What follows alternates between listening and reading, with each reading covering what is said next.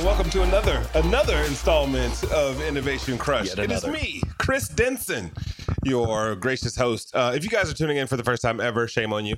But if you are, this show covers all things ideas, creativity, success, smart people doing smart things. And today, the buck does not stop. I'm here at Studio 71, right? We got the numbers? The numbers are correct. Okay, cool. Why don't you guys go ahead and introduce yourselves? Because I don't want to botch this. This is I love this dynamic duo. Dynamic duo. I'll go first. Is that okay? Please. Okay. Please. I'm Reza Izzat. I'm one of the authors of Create Great Videos. I'm Jake Green, and I'm the other author of Create Great Videos. All right. So how do you guys share? How did you battle over the authoring title? Who gets second billing? I don't think it was a question of first or second billing. That's not how it really went. I went second billing because I think was it Shaquille O'Neal who said you got to let the big dog eat? I guess you can say it that way. Yeah. I'm definitely Robin in the relationship, and I'm proud to be so. That's super nice. Well, let's in case some people have been living under a rock, let's do a little bit of what is Studio 71, Reza, and how did you come to be at the helm of it? Sure. I'll just give you a little professional background because I think it contextualizes what we do at Studio 71.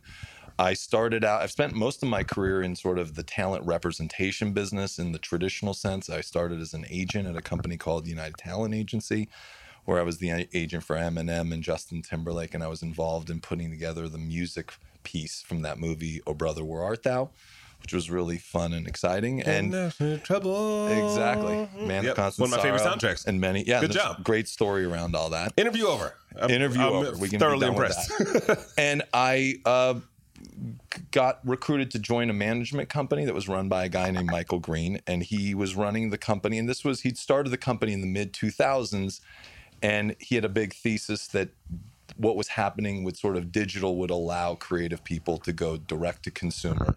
And hopefully, if you built the right sort of infrastructure, you could capture a lot of rights, incremental rights that were traditionally going to record labels and other third parties. And so, for the most part, that thesis didn't play out in music. Like where that thesis played out in music was, it was a lot more efficient to sell concert tickets, leveraging things like Facebook and things like that. But only today are we seeing artists that are truly building themselves on platforms and building huge careers off of it. The SoundCloud artists that everyone sort of speaks in a derogatory way about these days. The reality is those guys that have built massive consumer followings and are able to now monetize. 10 years ago, that wasn't really the case. And what was it 10 years ago or whenever you got started? 10 years ago, there was no streaming music business. True. But as far as talent, right?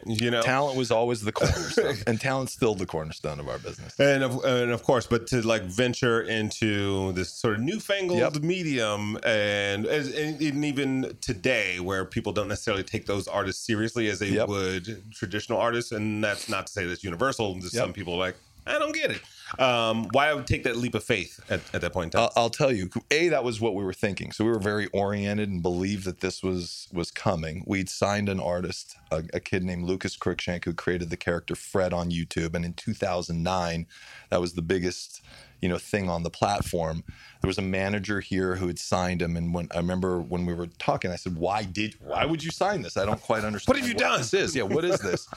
And, if you look at the numbers, and these were very unsophisticated sort of looking at the numbers. I remember looking at, there's Universal Music Group. He's bigger than all of Universal Music Group. In fact, he's bigger than almost every artist on this platform.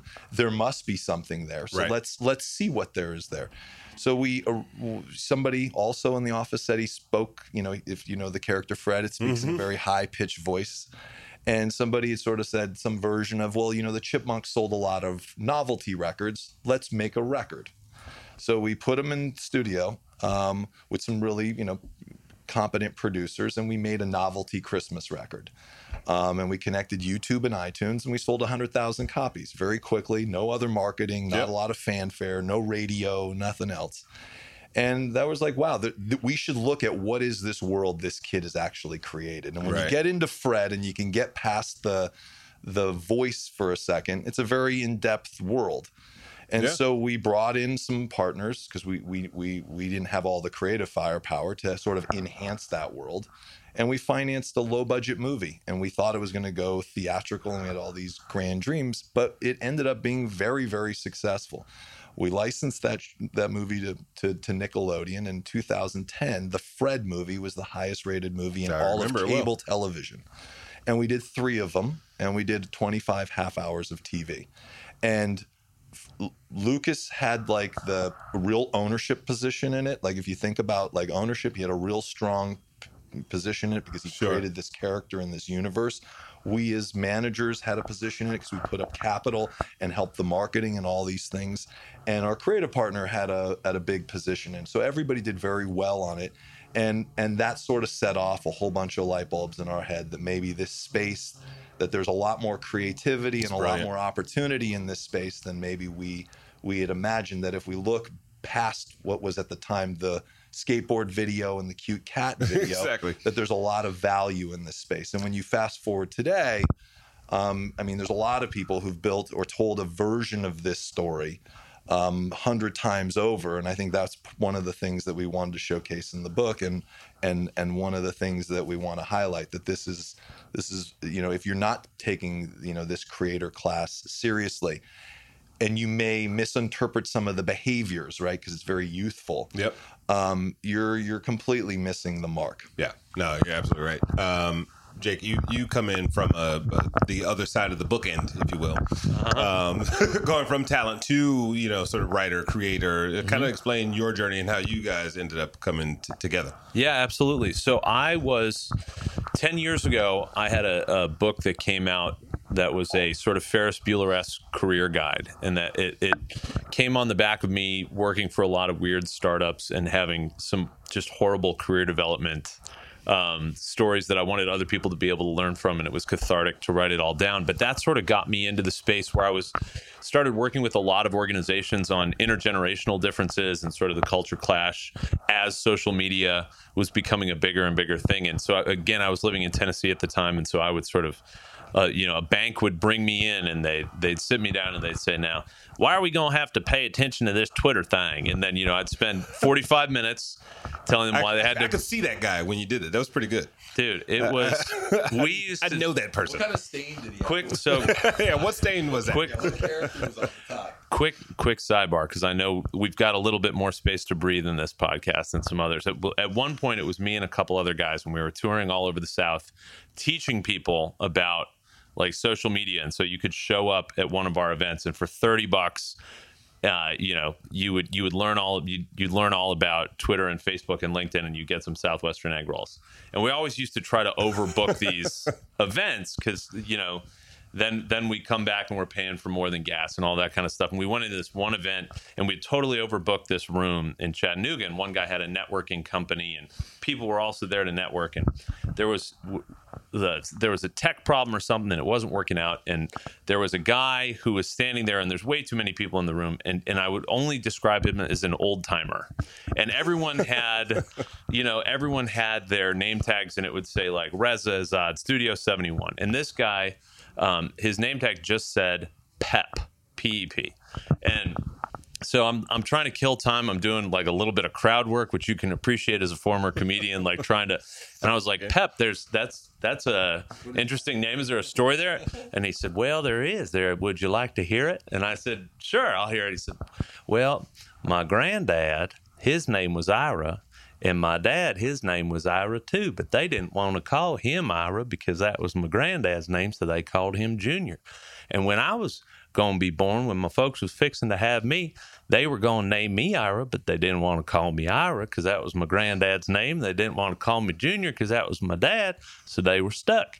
And my mama said I used to kick a lot when I was in her belly like I had a little pep in my step, so ever since I come out, I've been Pep. Now, my son, his name's Ira, and we call him Bo, and his son, his name's Ira, and we call him Ira. Now, how'd y'all get my email address? And it was, but it was sort of, we had this mixture. He was interested. He he had gone to learn about social media, and he did some work with some of the other IRAs that were younger than him and his family that he didn't really understand them. And so I was in this space and was sort of realizing that regardless of what industry people are in, they're having trouble sort of communicating across this digital divide. Right. And I knew I wanted to come out to LA and do more content creation, but my wife was finishing her medical education. And so the only way I could get involved and get started was to create digital content. Right. And so fast forward a couple years, I moved out here and I had a web series called Millennial Parents, which sort of fused those two words. And was Pep involved in the production? Pep was not. I mean, obviously, a lot of parental lineage. Yeah. He has. I'm sure Netflix is working on a special with him right now.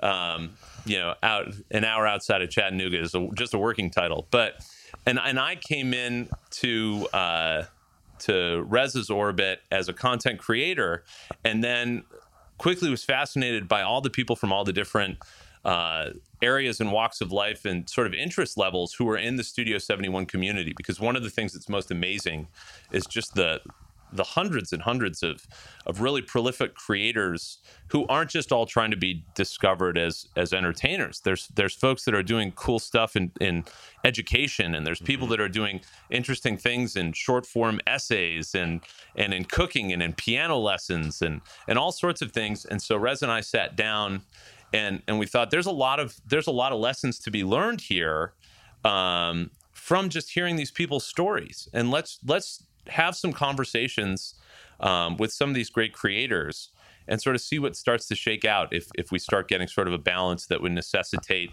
a bigger, longer form project. And the stories just ended up being so interesting and so useful and so tight and directed that's sort of how the book came together. Beautiful. Yeah. And the Pep story specifically.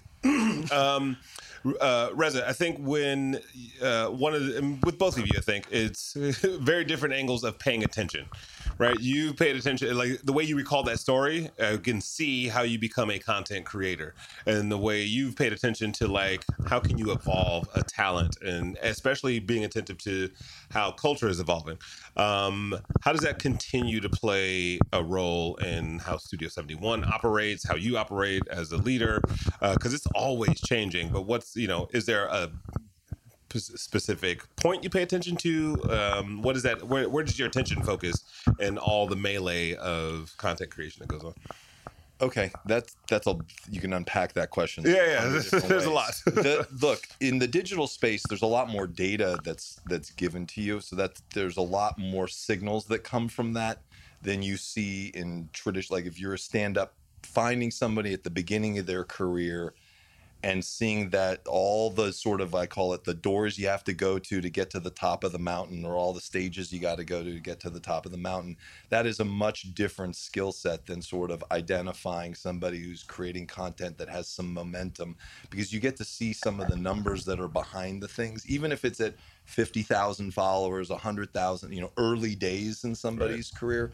But and this is, I think, a truism, despite all that, like what the internet has done is it's allowed a lot of talented people who may not have had the opportunity or the moxie, because I think there's a lot of moxie that it takes to say I'm leaving whatever hometown I'm in and coming to LA or New York or wherever 100%. I'm going to get my career going, and dealing with all the financial challenges that creates, and then getting through. The digital sphere has sort of evened a lot of that out. So it's allowed a lot of talented people to shine through that may not have had that opportunity. But the world is finite with talent.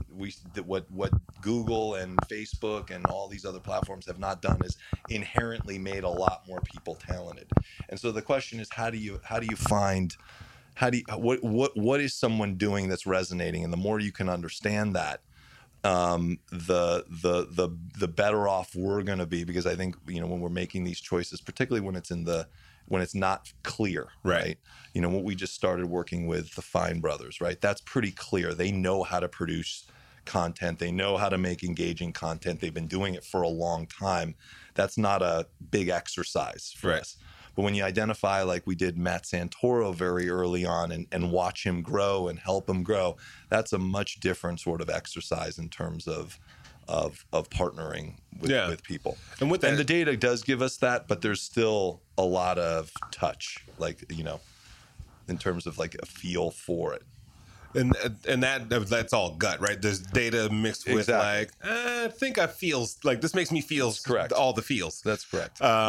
With that, you know, you mentioned up and coming talent, you mentioned established talent, and you guys have what, 1,300-ish channels right now?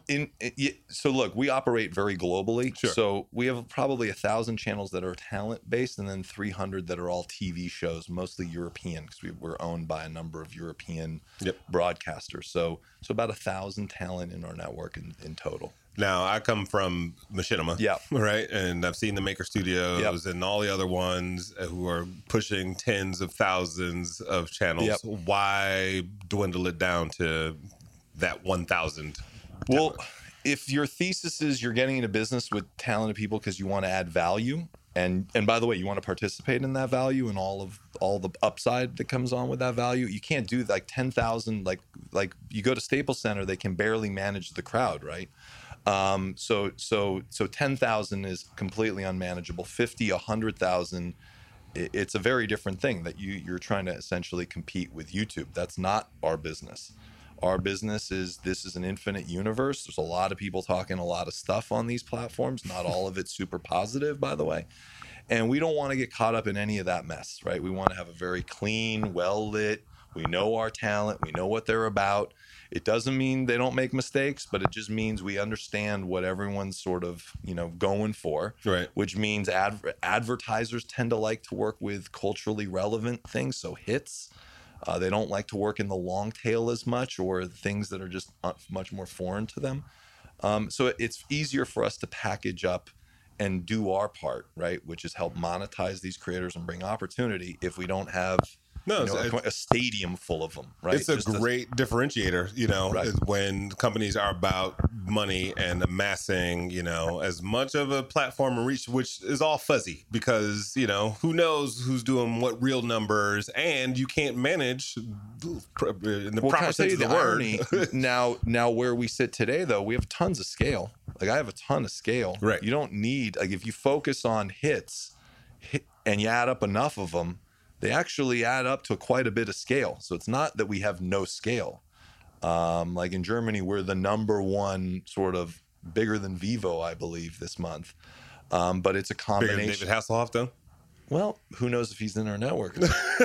But it's a combination of hit TV shows and top tier creators. Here in the U.S., I think we're the 8th largest video publisher on the web, but it's not with everything. Right. It's with a very finite, group of people. That's great. Jake, so I like this book ending. Yeah. Because on the talent side, right, you're the collaborator, right? Mm-hmm. And when we were talking out in the hallway, it was like that was kind of your entry point, or one of them. You're like really getting the joy out of finding different individuals and across multiple spectrums. Sure. What is it that you spot in people that you go like, I want to work with that particular individual or that channel? Yeah. There's a lot of different things. I mean, one of the things that is, I'd say, across all of the folks in this book, sort of the unifying feature that anyone who's worked in sort of creative industries can appreciate is they're all incredibly brave.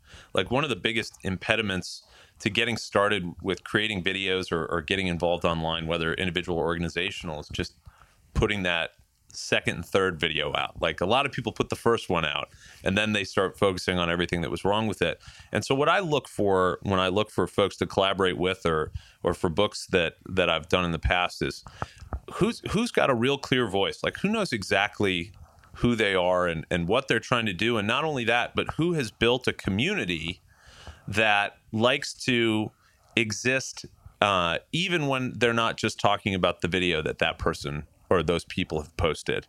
And I think that's been so cool, not only in this project, but in other collaborations that I've had with influencers, is just understanding how those communities have a life of their own, and those people who are commenting on pages and creating their own content that's based on the content of those artists, how it's sort of becomes sort of a functioning environment itself. And so that's been that's been super cool. And regardless of whether that's with sort of the top of the iceberg creators like Rhett and Link or someone like Matthew Santoro, or if it's with some of the people that we feature in the book, like there's a group called HD Piano out of Chicago, and it's piano lessons. Yeah.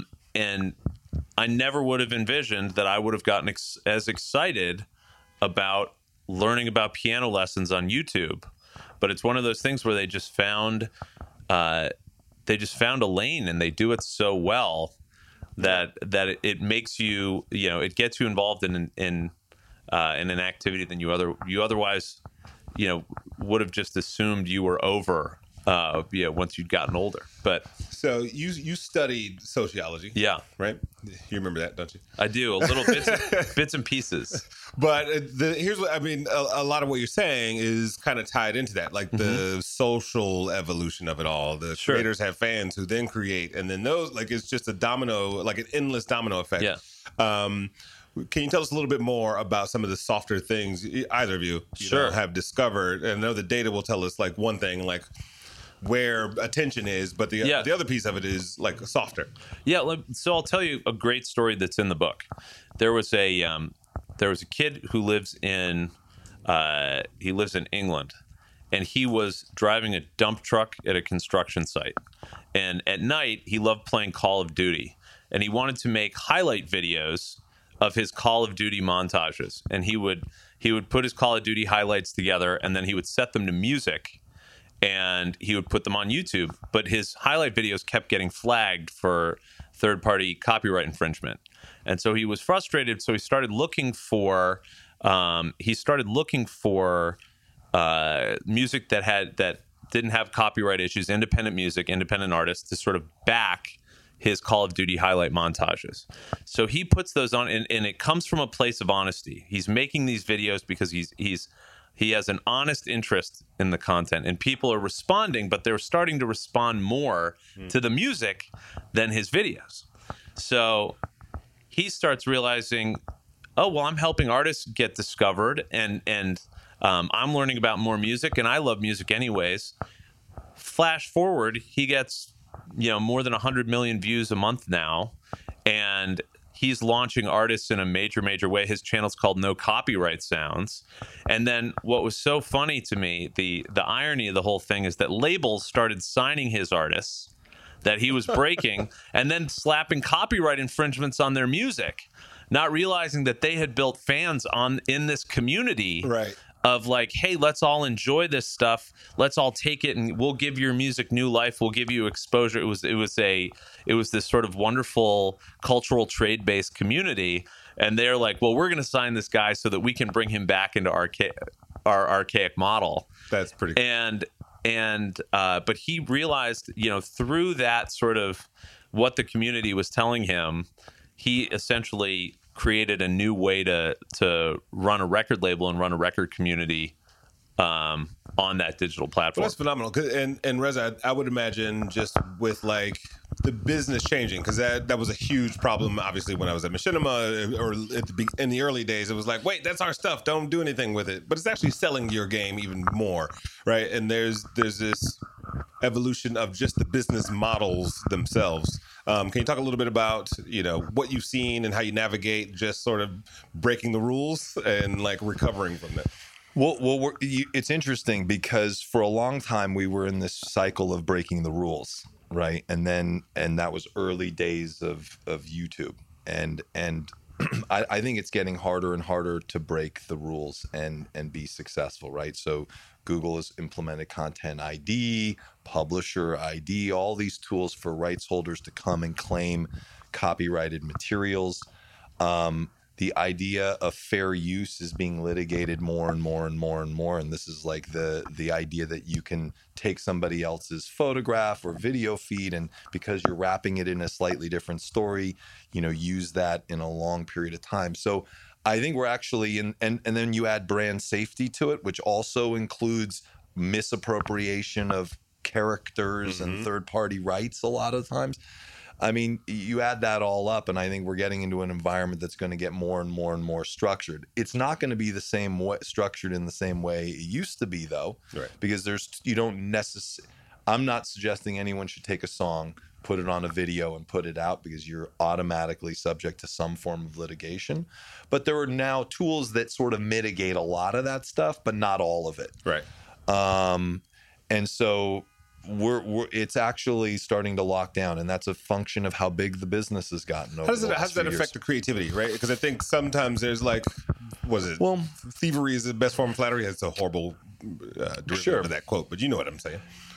Look, imitation is and all great artists steal, and all of that stuff. That's absolutely right. But so like you take the culture of sampling in hip hop music, everyone gets paid in that culture.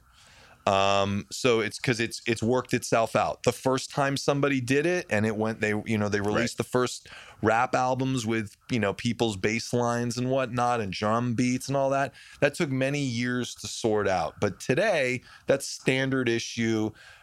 Producers cut all kinds of tracks together from third-party music. Everyone clears everything, and it's not now there's an entire process and system around it if you're in the hip-hop business, so that you can actually make a living off of it, because no one wants to put out a ton of work and put your heart and soul in anything and then come out the other end with nothing at the end, right? That's not, I don't think, a vision any artist has. Yeah, we had a number of conversations in the book about people sort of taking content and repurposing it and putting it their own and taking it without asking. And it's really a double-edged sword. It used to be, in the earlier days of YouTube, I would say even up to, 2013, maybe even 14, when the goal was to go viral. The idea was, viral video.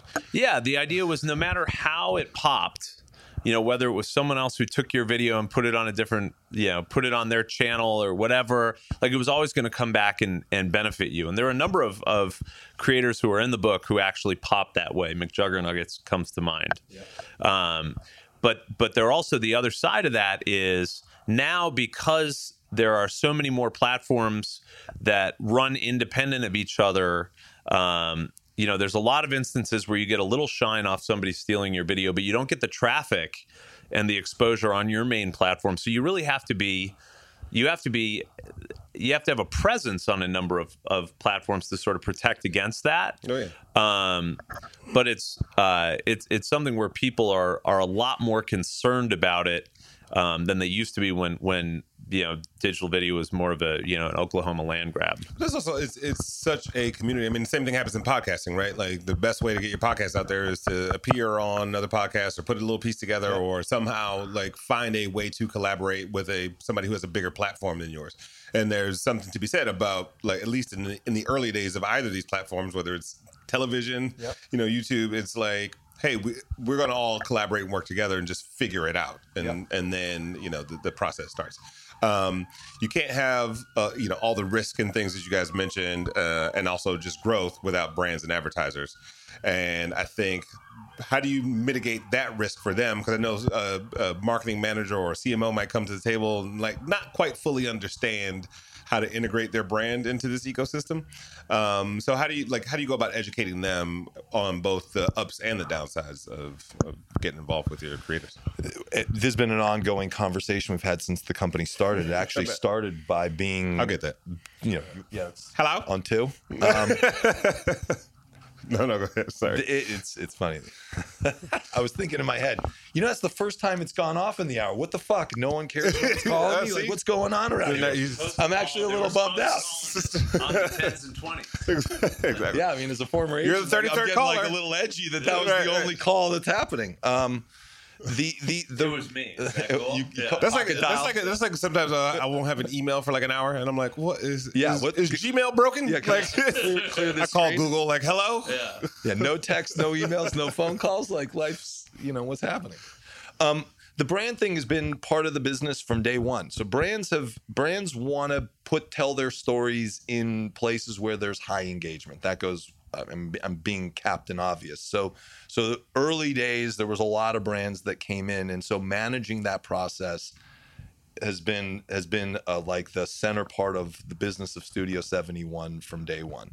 the business is really two things. Selling pre-roll ads is very easy, relatively speaking, because creators don't. It's not a lot of conversation. It's something that happens before the video starts. Telling a story with a brand, right, or having a creator, whether it's a call out or engage with a product or help a brand sort of, reach the audience that the creator has, is sometimes a much more complicated thing. Yeah. And it's complicated for 2 or 3 reasons. One big reason is the further you go up the food chain in advertising, the less connectivity they have with this kind of content. What I mean is they're watching less and less of it, right? The CMO of a large Fortune 500 company is probably not spending a lot of time trying to understand what's happening in this environment by watching a lot of content. They're trying to understand it from, where are the people? Are these the right customers for me? Am I getting, when I buy, let's say, partner with a Rhett and Link, is that the customer I want to reach? So they're looking at the top level for the data and the metrics and ROI and all of that. And the reality is, the further you go down the funnel, the more people really understand what's happening here culturally. And sometimes there's a gap, right, where somebody in this decision tree says, well, we got to make it like an ad, or we got to do something that is not really of this culture. And we end up in a somewhat challenged space. But for the most part, if you have a good salesperson and you have a strong sort of partner on the talent side, you can usually navigate that. And the reason I think brands want to engage with this universe is, like branded content, the biggest challenge with it historically is you go make this perfect piece of content, right, and then you got to convince some broadcaster or somebody to watch it, and usually that's really tough. Usually those things don't get fully engaged in the way that people would like. In investing in sort of talent that's putting out content regularly, and you're sort of going into their universe, into their shows, it's much easier. The audience and distribution piece is usually really figured out. Yeah. And so there's opportunity to create real reach and real engagement for a brand with a set of consumers. And so that's the opportunity, and I think it's something that a lot of people see. And I think also it's like the willingness to give up a little bit of control. Like you had that anecdote about, like, we've created this beautiful piece of content, here it is, as opposed to, like, they make what kind of videos? And you really? Right. I know we did a 15-day Call of Duty live stream, and Subway came on board as a sponsor. Yeah. And it took a really long time for us to convince them that this was the right move, because they were worried about the language and how people talk to each other. And I think the final line was, all right, well, as long as they don't say fuck while they're eating the sandwich. Like that was that's the culture versus the numbers, right? Like I think that's so well stated. What you wanted to add? Well, it's just to that point. It's the mentality is not that we're trying to deliver the perfect message from on high. Like you're trying to have a leading voice in a conversation, and if that conversation isn't ongoing, then people are going to forget about you. Because there's a lot of interesting conversations to be had. And so the part of the difficulty is that even as late as a few years ago, you were still seeing companies doing like derivations of Got Milk, like think about how old and tired that was. And here there are people putting out 5 videos a day, and just it was almost like it was just a language barrier. I remember one of the, bringing up games, we had a conversation with a gamer who's in the book named KP. She's a streamer, and one of the things that struck me is she was talking about how she likes to have 4 different monitors going at once. She's like playing a couple different games, she's in a couple conversations, and she's listening to music on a different one. And the reason she does that is because it's just more efficient. Right. And that definition of efficient is so different from the definition of a C-suite executive at a Fortune 500 company who would think, no, efficient is you get one thing done, you do it well, and you move on to the next thing, and you don't waste time or get distracted. And the only way that you can jump that gap and become fluent is if you become a part of the conversation. It's like learning a new language. Like you can study the books, but like if you're not out there trying to order at the restaurant or find your way to the library, or that pretty much is the extent of my Spanish. But if you're not bibliothèque. Yeah, exactly. There you go. That's a great dodgeball reference. But very good. Yeah, no, that's really the. You can dodge a wrench. You can dodge a ball. I played dodgeball this weekend with a bunch of 12-year-old girls. Yeah, and you should tell the rest of that story, by the way. Nobody's business. Did you throw one a little too hard? Wait, say that again. You did what this weekend? I have a young daughter, and we went on a daddy-daughter sort of fun day with a bunch of her friends, and so we ended up in a dodgeball game. It was like 20 on 20. And schmuck that I am was like, going back to high school with the heat seeker. Yeah. And I definitely got admonished for it. So you guys. Well, that's funny. My daughter just turned 13, and we went and did laser tag. That was fun. I felt like Jason Bourne that day. I was breaking kids' necks and everything. We did the dodgeball at the trampoline park, where it was a kid's birthday party. Oh, that's when the dads are injured. The trampoline. Oh, it's because you're just the golden shot is where you graze one foot and it hits into the other foot, but they're 8 feet. Yeah, it was. Yeah, there's a. All right. Yeah. No, this is good because watch this transition. Speaking of young ages. Eventually, these audiences grow up, right? And it's in my notes actually. So you guys did me a favor. But they grow up, right? Over the course of 5-10 years, you go from 13 to 18 to 20, and is that audience still the same? And how do you evolve with them? The reference I was thinking in my head is like Harry Potter, right? The first version of the movie was very like kid friendly, and then by the time you got to the fifth one, it's like dark and like, whoa, this is Harry Potter, right? He grew up. He's a man now. So if you look at Studio 71 or its content as sort of a life stage brand, or do you how do you navigate sort of the evolution of the audience itself? You start now. Sure. I was just going to say, I think a lot of it depends on how people experience your content and your channel. Like if you're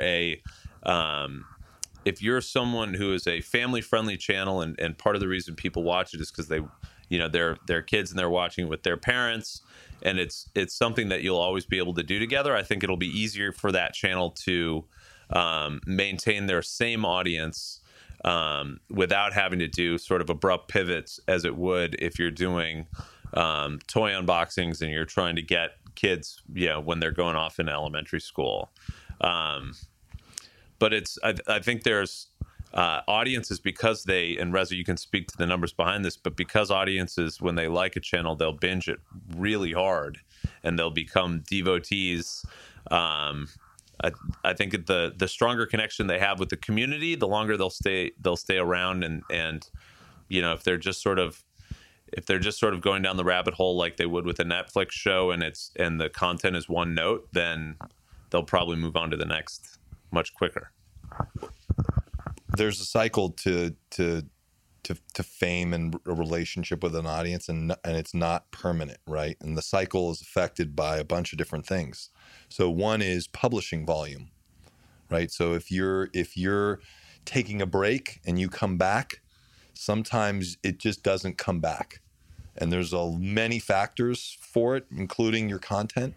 But essentially, we've seen now several generations of talent, I don't want to say come and go, but definitely evolve. Right. And it doesn't always go up and down, by the way. Sometimes it goes up and sideways, or it takes a lot of different directions, and there's a lot of paths. Like you take the original Wasabi channel, right? You had Alex and Roy, who were doing it as young kids. I think they were in North Carolina. They were somewhere in the Carolinas, and they were, doing goofy kids videos, doing, I think, music video parodies and sketches. And they moved to LA. They sort of, went their own ways, I think in a positive way. Roy started sort of Guava Juice. So he went and built a completely new audience for young boys, a little bit of gaming and a lot of just being goofy in his apartment and having a great time. And Alex is sort of, you're watching him mature, but he's still reaching that teenage girl, because I think there's the whole lifestyle that he sort of puts out there as a young sort of clean cut YouTuber. So that's a very distinct pivot from where they were when they were 15, 16, doing stuff when they started out to today. You know, Roman Atwood went through that evolution. There's a lot of people that have sort of evolved, but there's no question, if you don't evolve at some point, the jig is up. You're going to have to. Do they listen to you? You know, I find sometimes talking to creators, especially if they don't live in Hollywood, right? Like, I think you move to LA, you kind of start to learn the ecosystem a little bit. You're in North Carolina, you're like, this is my world. I'm going to do it my way. And, you know, I've been in situations where, we really need you to do this. And I'm sure that happens in traditional artist management as well. But like, how do you help them grow up in that regard? It's all a series of suggestions, because like the one thing that I would say is different about this class of creative people versus traditional creative people is these people, at the end of the day, there's the joke of, you know, you'll never work in this town again. That doesn't apply here.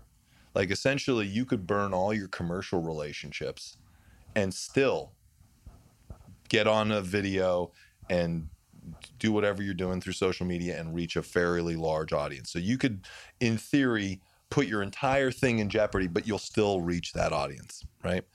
Where that's not the case, right? So like, you just take sort of traditional entertainer that it's too hard to deal with, Monique, right? No one's heard from her in years unless she comes out and says, Oprah did this to me and so did that to me. That was because she was a nightmare to deal with. Right. So she's been shut out of the business for a large part because no one wants to deal with that kind of crazy. And so that's the big difference here. And so giving counsel is much more about helping people get there versus any hard and fast rules. And that's one of the challenges in working with this talent class. It's what makes it unique. It's definitely a big difference. And so, you know, the people learn from the reactions of the Monique. These gatekeepers, you know, you piss off Disney and you want to work for Disney, that doesn't happen very long. You know, that doesn't last very long. I think it's interesting. Another thing that I think of when you bring that up, talking about the sort of suggestions as opposed to the directives from on high. It's much more like, you know, if you look at the way power is generated now, like it used to be that there was a central power station and that central power station fed all the energy out to the grid. And now everybody, you know, some people have solar panels, some people are, you know, creating their own biofuels in their gardens or whatever. Everyone wants to generate their own power, and the grid is still necessary. Without the grid, people can't get their power, and there's uneven amounts, but people want to be able to create themselves. And so what you can do is you can give them resources and suggestions to become more powerful. But if you try to tell them that, look, you just need to do exactly what we say because we're the central power station, and at the end of the day, we generate power, they're going to go generate for someone else. I like that. That's a good analogy. I was going to make a bad power joke, but I won't. Brand safety was like kind of the buzzword of the day, or the buzz phrase of the day. And I know you guys just launched a new product that uses AI and human, you know, eyeballs and ears.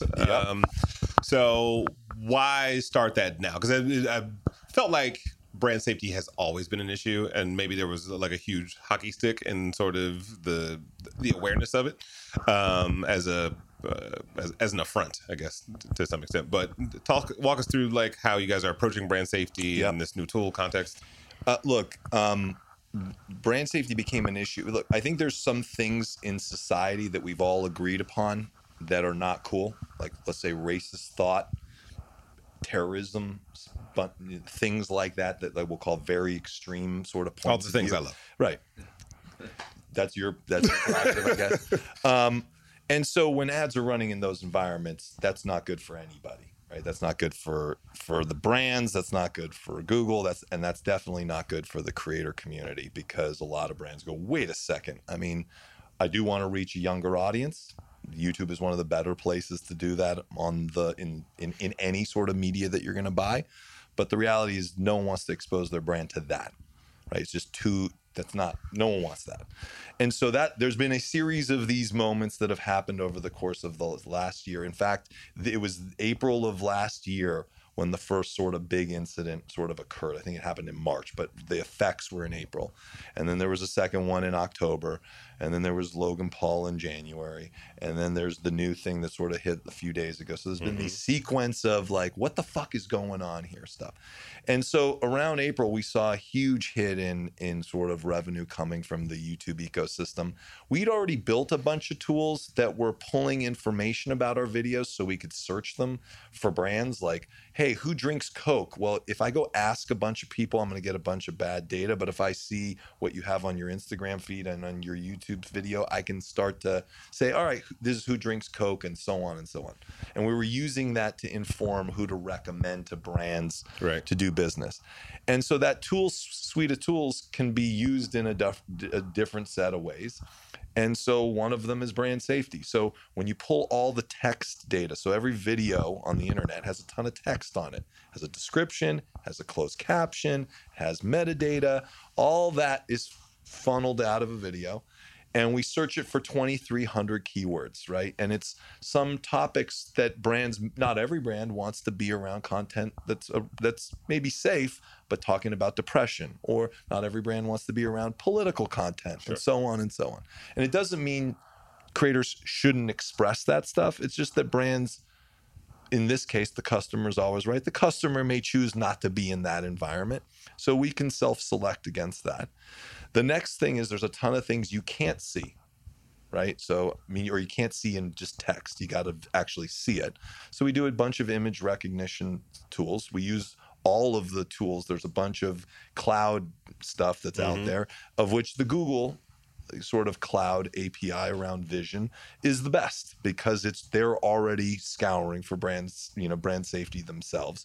So it's the most efficient way to find out what's happening in the video. Is there a swastika in the video for some reason? Someone firing a gun?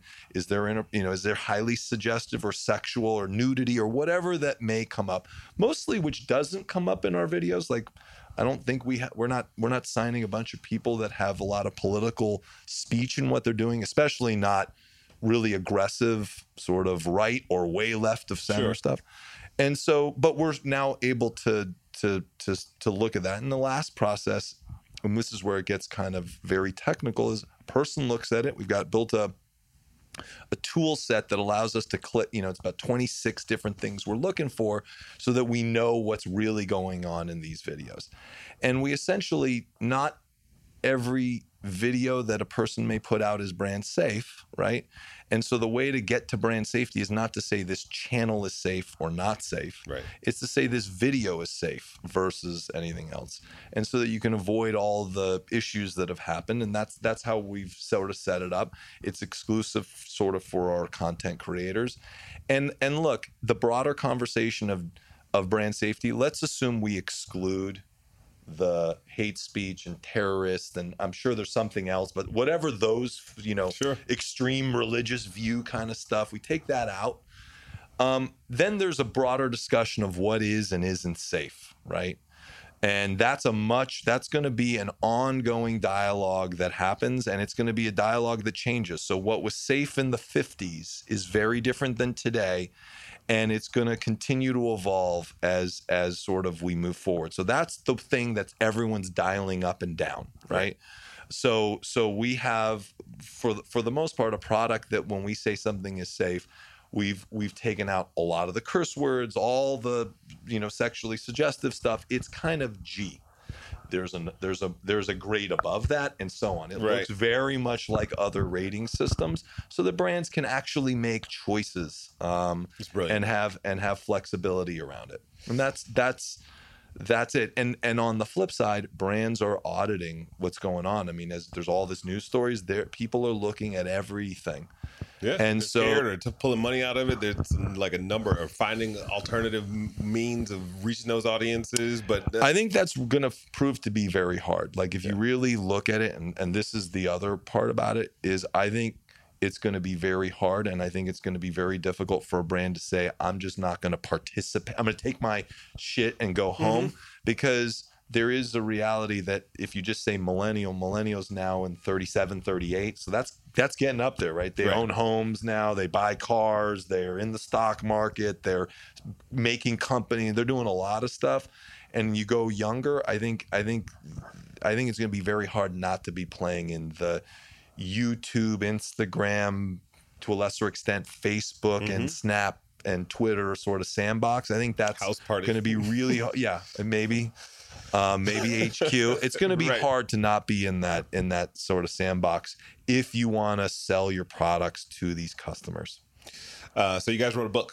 Yeah. As we've established. Yes. Why? Like, what do you want people to walk away from, walk away with when they, not walk away from it, what do you want them to walk away with when they encounter the book? They go cover to cover. They should go forth and do what? First, they should buy it. They should, and it's easy to find because you can just go to creategreatvideos.com and it's right there. It's amazing how that works. The internet's a wonderful place. I think there's a lot of different things, different buckets that people will get out of this book. As the title suggests, they can read these vignettes, and there's 40 or 50 of them in there, and it'll help them make better videos, whether you're an individual or you're an organization. And you can read this book very quickly, and you can sort of pick and choose off the table of contents exactly what you want to learn, and you're going to get some really easy sort of actionable strategies that have been hold on, I'll get it. Hello? Yeah, that have been learned because these people have been they're the best because they've been spending every one of their weeks for the last several years making videos. And they may be young and they may not look like executives, but they're the experts. I think culturally, the way that the video generation interacts and the way that they communicate, I think you can learn a lot of things by understanding the way that they consume content. We like to say that we're all a part of pop culture now. And anytime you try to communicate with someone, whether you're sending them a tweet or whether you're texting them or whether you're DMing them or whether you're emailing them, calling them, don't call them if they're Gen Z because they don't want to talk to you on the phone. But Snap, yeah. Your competition for their attention are not only their family and friends and their colleagues and their work projects, but also their heroes in life, the athletes they like, the imaginary characters that they follow. The competition for people's attention has never been greater.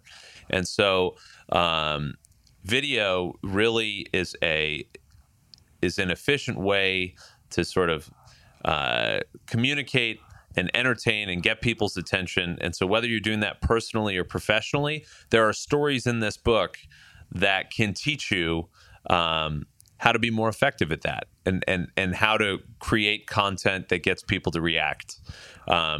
There's a great chapter in the book that focuses on a group called Extra Credits, which is a bunch of gaming executives who now use the knowledge that they picked up on what makes games interesting, and they've applied it to teaching history. And so they've got a whole series of videos on the Punic Wars from Rome, and all of those videos have millions of hits because when you watch them, it's not a dry lecture. All of a sudden, they're the way the content moves and the way the characters sort of come in and out visually, and they're not even doing a lot sort of in a animated or high production value sense. It's just a pacing thing. And the more you can understand about that sort of rhythm and pace with how the video generation likes communicating, whether you are collaborating, trying to cross intergenerationally collaborate in the office, or whether you're trying to communicate sort of up or down the generational ladder at home. I mean, there are things that you can pull out of the book for those as well. I love that. I have a much more simple view than you do. That's why you got top billing. That's right. Yeah, top billing because I'm simpler. I mean, look, look, Anna Wintour used to sit at the pinnacle of what was driving beauty culture, right? And arguably still does to some level.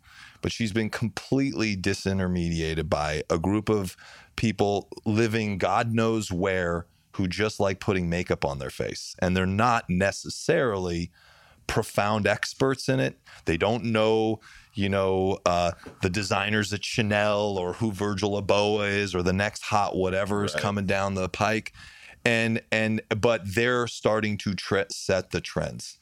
And so when you look at a lot of companies, when they look at their domain expertise and are like, wait a second, I'm getting like my way of communicating historically is being disrupted by, this, and beauty is one where they take it very seriously because I set the trends. Well, no, not always, because somebody else may be setting the trends and you may be missing the trends as a byproduct of that.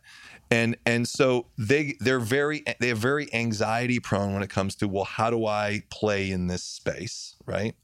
And the second thing is the way they make content and the way historically a lot of people have made content is very different than the way this creator class does, right? It's not as expensive as most people think.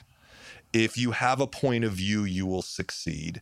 There's some, and if you actually treat it as not just I'm selling you something or let me talk and then don't give me feedback, but if you treat it as like a more of a two-way thing, you can build an audience, and that applies to everybody.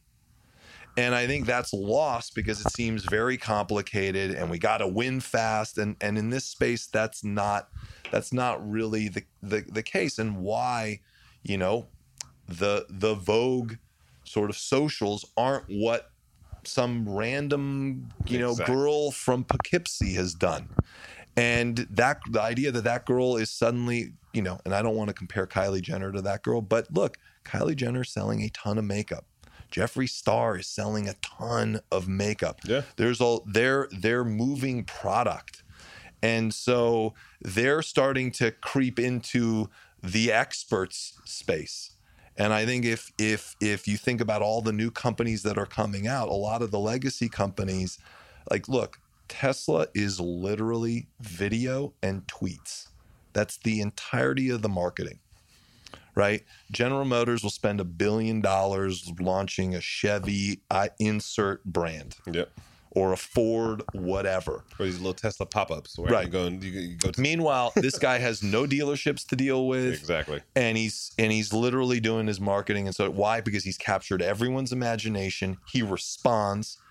And he's singularly unique. But it doesn't mean your brand couldn't have a similar voice that way. Because it's not like General Motors has no technology. They just never market their brand that way. Yeah. They don't go. And I think a lot of the misconception is that platform isn't for us. And that's not necessarily the right answer. The right answer is like, how do you integrate your brand in a way that still represents who your brand is, but also represents that culture you're trying to tap into? Right. I mean, look, again, a couple of videos, I'm like thinking rockets are the coolest fucking shit I've ever seen. They're landing, they're taking off, they're going on this. I'm like, I haven't given a shit about rockets and for fucking 25 years. And all of a sudden I'm now like all about rockets because this guy's putting video out that people are sharing and is super compelling. And in that case, he's selling a vision, but he's selling it across two large businesses. Yeah. And that's probably not all the marketing they're doing, but that is the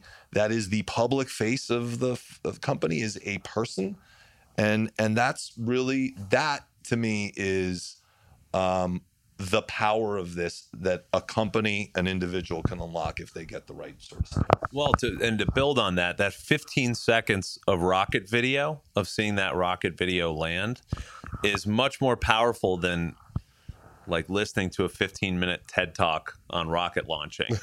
Yeah. Or but the thing is, the option is if I'm that user or that viewer that wants to learn more about it, the ecosystem is set up so that instantly I can become not necessarily an expert, but I can educate myself more deeply. Like your newfound infatuation with rocket launching. Like, sure, you may go to watch the TED talk after that, but it's that nugget that I think part of the problem is a lot of companies and organizations and trade associations, they're like, well, we just need to make a TED talk and then we'll have a video or a podcast. Or we need to do a podcast, and by we need to do a podcast, they're thinking like maybe they'll do 5 episodes, and it's sort of like, how many episodes have you done of this podcast? I'm in the 200 plus range, right? Yeah, and how many did it take before it was about at least 5? Like there was a while. I mean, you're absolutely right. There's this gross oversimplification or overcomplication on either side of that coin, right? Well, if you think about, if we're staying in rockets, the energy that it takes for a rocket to go up like its first 50 feet, I think you can look it up, but it's like equal to what it takes to get into space from that first 50 feet. I just like looking at rockets. Right, but if you think about how you're building a content channel, like you're going to have to, if you want to get off the ground, like you're going to have to put a lot of energy into it to get it off the ground, and then once it's off the ground, it scales quickly and more efficiently. This is good. You picked up on that, and like that was off the dome. You should be like in a hip hop site. You want to know what's funny is that somebody from the hip hop world told me that that rocket energy equation. Oh, who was it? Yeah, it was Charlie Jabaley, who used to run Street Execs in Atlanta. They knew him as CEO Charlie, but now he's Charlie tangent. Rocket. But no, yeah. As we wind down, I got a couple more questions, but a lot of people look at this as new media, right? And it's been, even though it's been around for a long time, and I think a lot of the ability to reach an audience, or the need to reach an audience and cut through the clutter, that is like an age old, like since the beginning of marketing and commerce and buy our product, that's been the problem that needs to be solved. And I think it goes back to kind of what you're talking about, that oversimplification or over complication of it. At the end of the day, it's the same mechanics of businesses of yore. What is there any other sort of primary thing that's tried and true, like the 22 immutable laws of marketing that never die? Like, what have you guys learned that just will not go away as far as this content creators in relationship to culture and brands and businesses? Big question, but I think people are starting. Audiences have a couple things. I think audiences have a much more fine-tuned authenticity and bullshit filter than they used to, and so they're looking for voices that want to engage in conversation to echo what we've all been talking about, and then I think in terms of wanting to cut through or shoot through the clutter, the big thing to know is we've got a lot more bullets. And so it's not about, you're not trying to shoot one cannonball through the sail. You keep firing, and that's, that is bordering on sports metaphor simple. But, along the lines of, what was it, Jordan, you miss 100% of the shots you don't take. But yeah, he was really good. As Reza throws up in his mouth, I'll pass him the microphone. Michael Jordan was so great at math. And you're wearing J's today. Tell me about these shoes. They're, I think, Force. Yeah, that's it. Yes. Yeah, they're nothing. I think they're a reissue. There you go. The usual 100% of the shoes you don't wear. That's true. I've got a lot more shoes that I'm not wearing right now. But what about those? The unworn shoes? Yes, exactly. I don't even remember what the question was, but I'm assuming is what are the things that aren't changing the laws? I mean, look, here's what's interesting about the laws. Like, funny is always funny, right? In theory, right? Funny things will always find an audience. But what is funny and how we're engaging with funny, like especially when you look at Instagram and the memification, even of sports and all these things that are really kind of interesting. I think it's evolving what some people will think is funny versus not, and right. What will make you laugh and how quickly you can tell a joke now that used to be 5 minutes in a stand-up routine could now be told in a 10-second meme or whatever it may be. So I think the way we get information is going to change radically, and our ability to absorb lots of it quickly is going to be sort of what changes. Do I think, like, when you think about Rhett and Link and why are they so relevant and so popular, that's a relationship dynamic, right? I wish I had a friend like Rhett or Link, and I may have that friend, but I just like that dynamic. And are they funny? Of course they're funny. Are they consistent? Yes, they're consistent. Do they present incredibly well in terms of how if you look at the volume of work, it's been, pretty unprecedented in terms of the quality that they've sort of delivered. But really what makes them work, it's the two of them together doing their thing, and it's unique to them. And I think those the individualness of all of the entertainers is what's not gonna change, right? Lilly Singh's voice, which is an immigrant story, and she's playing her dad who's fresh off the boat, and the mom who's really traditional, and she's suddenly this hip hop girl kind of living in Toronto and now LA. That's a whole thing, and everyone can relate to that story to some extent, right? And I think that's the and you know, what do you got your finger out there? Well, those are the things that are going to be forever, right? He was just testing the wind. Yeah. Well, one of the things I was going to say about that is that one of the differences is that sometimes you don't know what your story is until you start talking. And so those, there are some people who start creating content and then their audience tells them what is unique and interesting about them. And there's no reason that brands can't do that, just like individuals do that. We've got a story in here about a guy named Jordan O'Brien who started off doing comedy things, and everyone just kept asking him about his hair.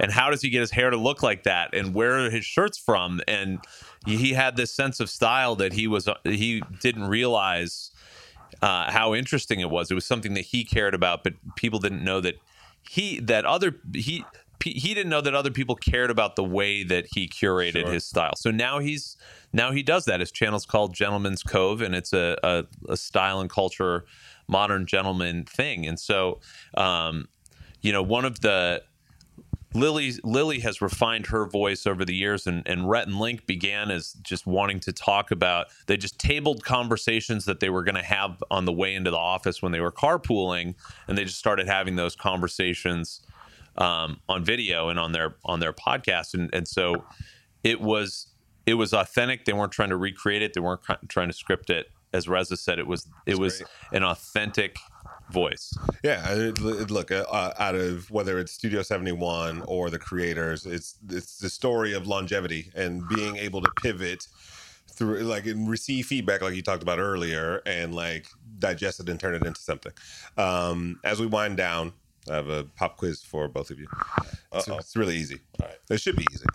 I take the New York Times one. I get like 8 out of 10, 8 out of 12. That's usually where I end up with. Which Studio 71 creator are you? No, complete this phrase for me. Innovation to me is being able to see an opportunity when it's nothing. Spoken like a true manager. Being able to act on your instinct before you know it's safe. Tell your story, and your story starts to form. All right. So tell us about give us one more time where we can find the book, where we can find you all. Sure. The book is, you can find it. It's on Amazon, but you can also just go to creategreatvideos.com. And I'll be at the Copacabana Club. No, I mean, Reza Zod at everywhere. There's not that many Reza Zod. That's true. Yeah, I'm easy to find. Yeah, I'm Big Daddy X at Hotmail. No, Verizon.net. I got a Verizon.net email. Usually at Jake Green or me, by the way. That's pretty dated. But I'm an Apple guy. I kind of feel like it's not as bad as Hotmail. My favorite are the people that still have the couple's email address. And they're broken up. Yeah. Oh wow. Well, that's a whole different. Which one has that? That's like an unmade rom-com of the early 2000s. Neither one with who gets the email address. Thank you guys. Cool. You have a good time? Yeah. Thanks, man. Everyone, this has been another installment of Innovation Crush, and we will talk to you next time.